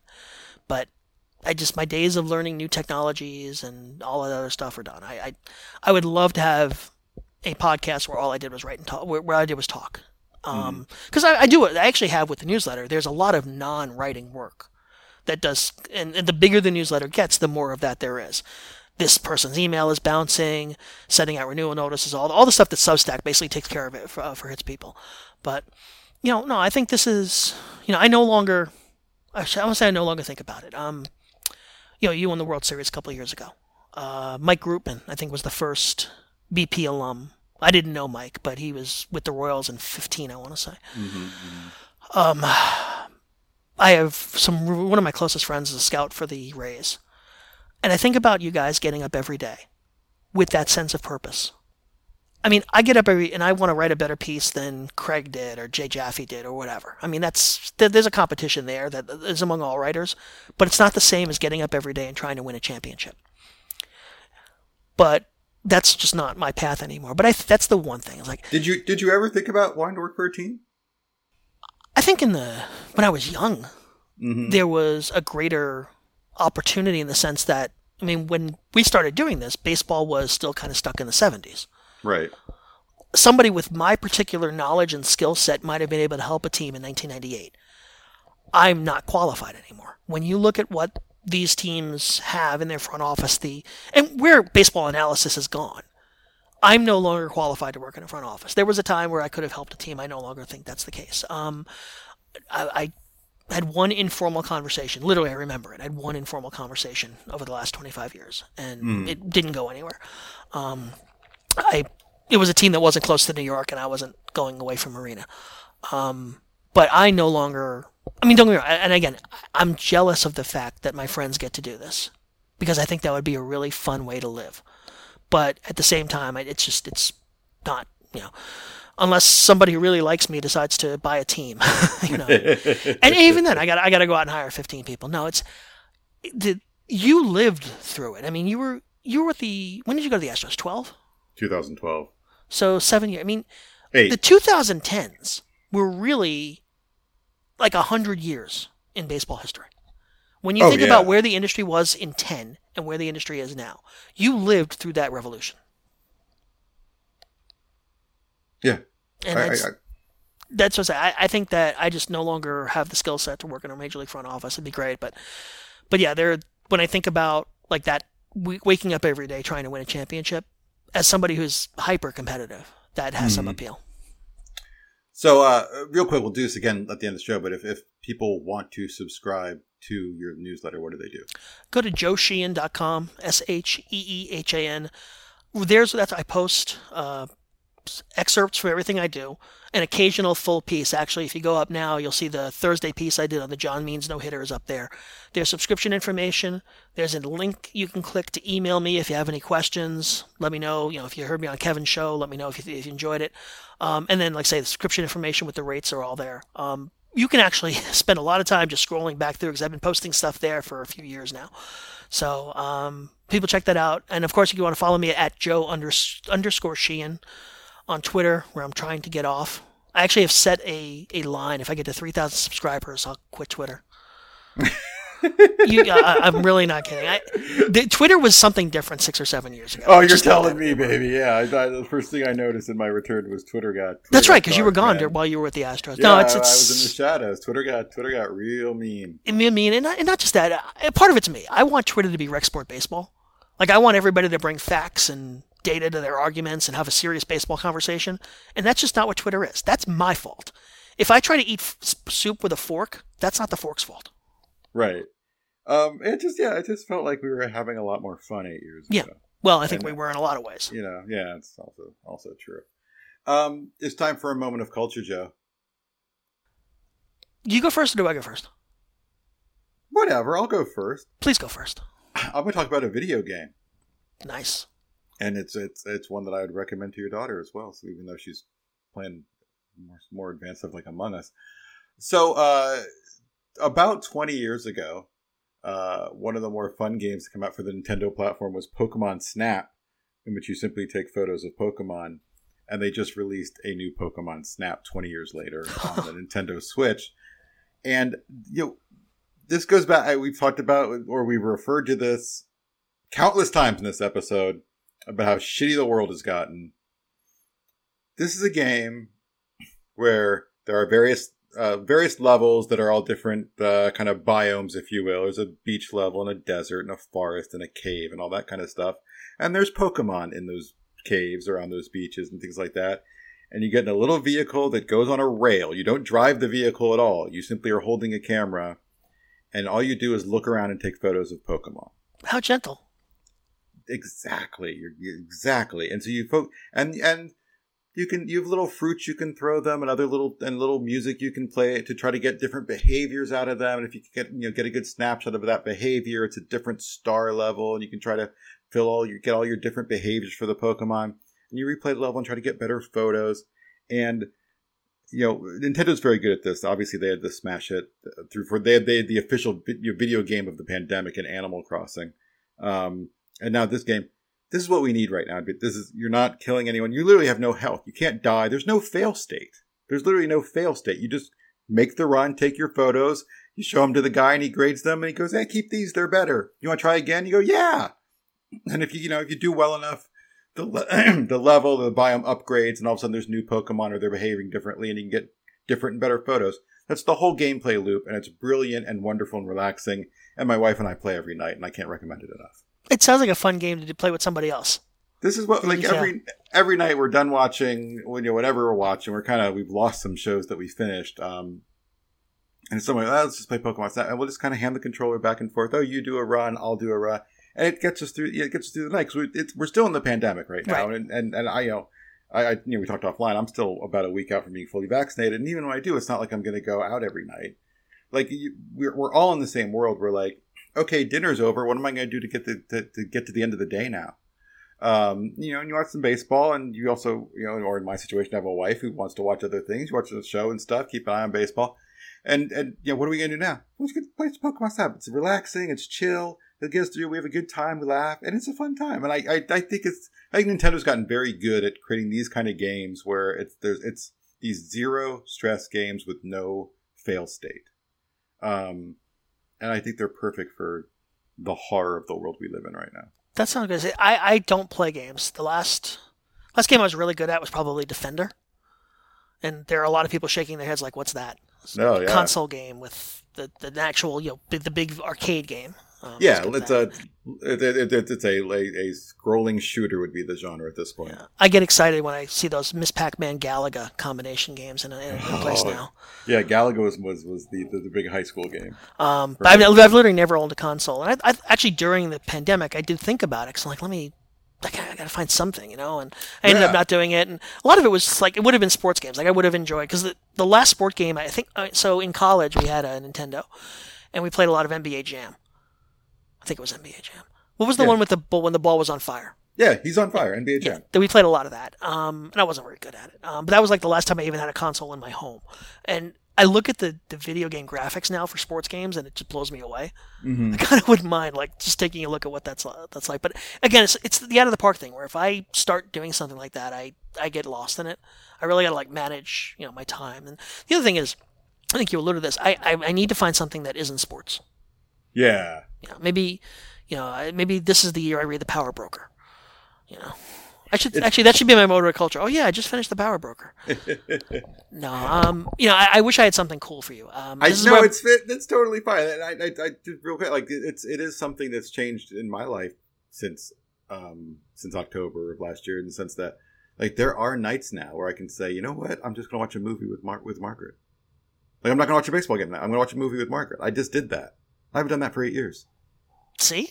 The Astros are holding you back. Absolutely. So what do you got?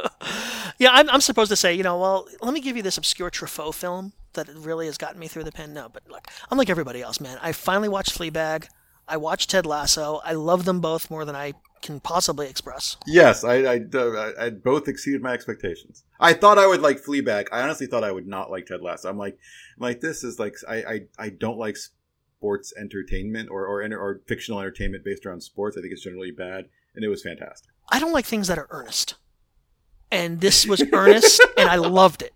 Exactly. I just could not believe how much I enjoyed it. I've gone back to the dart scene probably once a week now, but neither one of those are my pick. I'm going to go even more lowbrow than that. I was looking for a series to watch that was just going to take my mind off everything, and USA has a bunch of really good examples of this, and I got pulled into Burn Notice. It's about a spy who basically gets kicked out of the spy game because somebody's found him, and he has to build his life back. And I loved Alias when it was on 1,000 years ago, and this is like Alias Light, because it has USA's budget, not ABC's budget. And, it's Jeffrey Donovan and Gabrielle Anwar. People might remember from *Scent of a Woman*. She was the girl who does the tango with Al Pacino. Yeah. And this guy Bruce Campbell. The chemistry among the leads really brought me in, and it was funny, and it was. I mean, they started blowing up stuff, but not in a way that was like you're watching, a Michael Mann movie. Right. It just brought me in. So I watched the first season, dropped it for a while, and then I would say right before the season started, I started watching it again. And it just was fun. It was the kind of popcorn TV I wanted at the end of the day. And I literally just this last week finished it up. It's 7 seasons, maybe 100 or so episodes.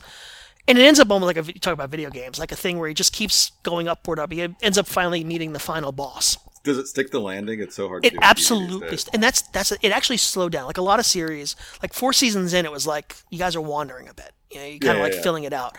I think every TV series has this, but no, the last 6 episodes were some of the best work that they did, and you were invested in the characters, and they were real. It wasn't. There was some Deus Ex Machina in there. I'm not gonna if I'm saying that right, but on the whole, it was exactly the way. The games are over. I'm done for the night. Let me pick off a couple of episodes of this. So, Burn Notice. It's available. Can I say it's going to come off as an advertisement? No, go. It's on Amazon. You can check it out there. And now, I don't know if I'm going to maybe go to Suits or some of the other, but the USA shows are just perfect popcorn television to me, and it was what I needed. Now, like I say, maybe now I have to go watch, some obscure French film. No, you look, man. We've talked about those things, and we've had multiple co-hosts as well as myself talk about. Sometimes you just need to watch a European version of Love Island for a week. So was it Stephanie who was watching that? David Roth as well. We did it. My wife and I did it early in the pandemic. It's the trashiest show in the history of the world, and we couldn't stop watching it. Do you feel guilty for not watching everything? Not at all, because I think most of it's garbage. I mean, I feel bad sometimes. Like we subscribe to a lot of streaming things like everybody else in this world at this point. At times, like I will feel guilty, like, oh shit, we haven't watched enough stuff on Criterion this month. And there's all these films you want to see. But I'll be like sometimes, and I think, again, for the 8,000, I think part of it is the state of the world. I have more days than ever where it's like, you know what? As much as I've heard this is a great movie, I think this amazing, 2-hour movie about a family living in poverty in Brazil is not something I can do right now. I think I need drunk people from Essex, fucking on camera. I don't know what Love Island is. I'm assuming it's some kind of bachelor type thing. Yeah, they all live together and get drunk and have sex and decide they're couples. Yeah, that's about the whole thing. That sounds workable. It's fantastic. But I mean, there are times where I just need to watch garbage right now. And it's not everybody. I do think in the current world we are in, I do have more days like that than I used to. Because the everyday life is just a lot more stressful, and this is where you hope. Everybody's vaccinated by the summer. You're not going to have a normal summer like 2019. No. But certainly we hope that by 2022. And then, we'll have everybody be happy again. And then you can watch movies about people living in poverty in Brazil. Have you been to a game yet? No, I have not been vaccinated yet. So I'm not. Oh, okay. Do you, I'm not an anti-vaxxer. I just haven't gotten around to it. No, I understand. I think we're in a good place where vaccines are starting to come to the people as well. You see this happening at games and stuff where if you come to the game, you can get a shot. Yeah, I just saw that today. They're going to be doing it. The Long Island Ducks are doing quite a few places are doing that. I think that's kind of the next step. Like active going stuff has really kind of started to trail off, and they need to start taking it to the people as well. I'm optimistic. Yeah, I wasn't for most of this.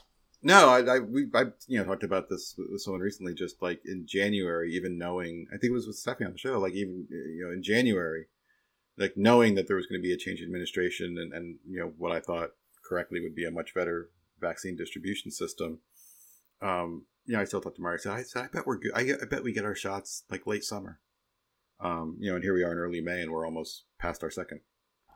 September is what I was thinking. Yeah, and so they've exceeded all expectations there, and it does make me feel like we're getting to a point where we can.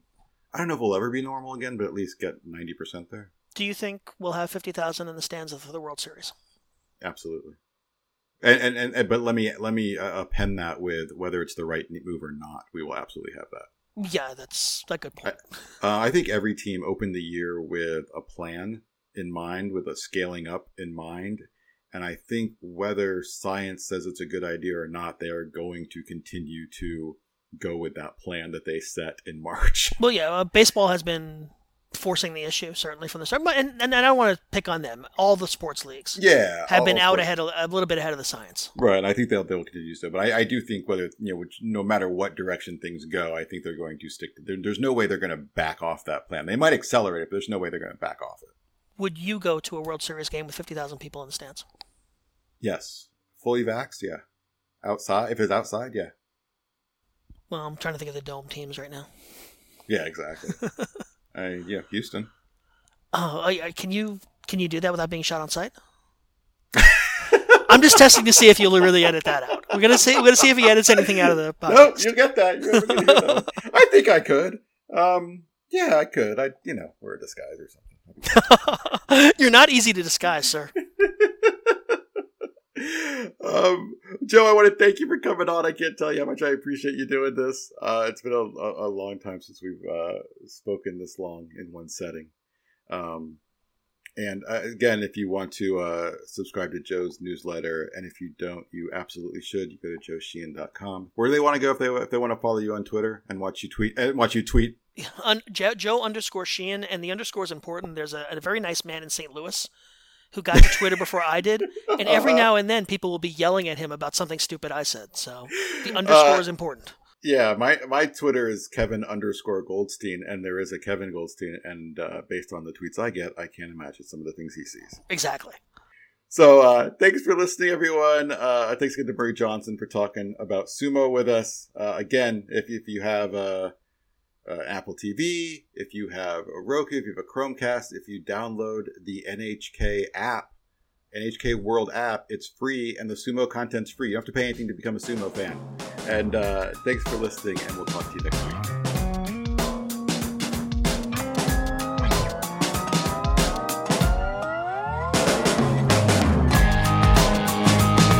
The beat can take me home. The beat can take me home. The beat can take me home. The beat. Come on, everybody, let's do the dance like a dance hall, bugs in the fancy pants. Don't want no exorcism for the rhythm demon in my mind. I'd rather groove and rhyme. I jam so fat, gonna break the scale. Sending vibrations in your stereo mail. Gonna make it rain, I'm gonna make it hail from the sky. So crank the hi-fi. Shut your mouth, don't complicate. Make the groove so sweet like marmalade. The beat can take me home. The beat can take me home. The beat can take me home. The beat. I got blisters now because I'm picking so hard. Maxing out the limit on the music card. Running out of numbers trying to count the stars in my vein. And I'm going insane. Test the mic, you gotta preach the word. Nobody gets saved if nobody gets heard. Singing it out, harmonizing thirds like a gospel bird. Clap my hands to the black and blue. I got a dance floor beat in my dance floor shoes. The beat can take me home. The beat can take me home. The beat can take me home. The beat. When there's music pumping loud, it starts a party in my soul. Lights a fire up inside me when I hear that rock and roll. And when that jam gets bumping, I can't help but start to move. When that rhythm gets me tipsy, that intoxicating groove. Got some shaking in my body, I got this stomping in my feet. You know I can't control this dancing with this big fat beat. Oh, there ain't no one can reach me. I'm not checking on my phone, 'cause I'm walking with the baseline.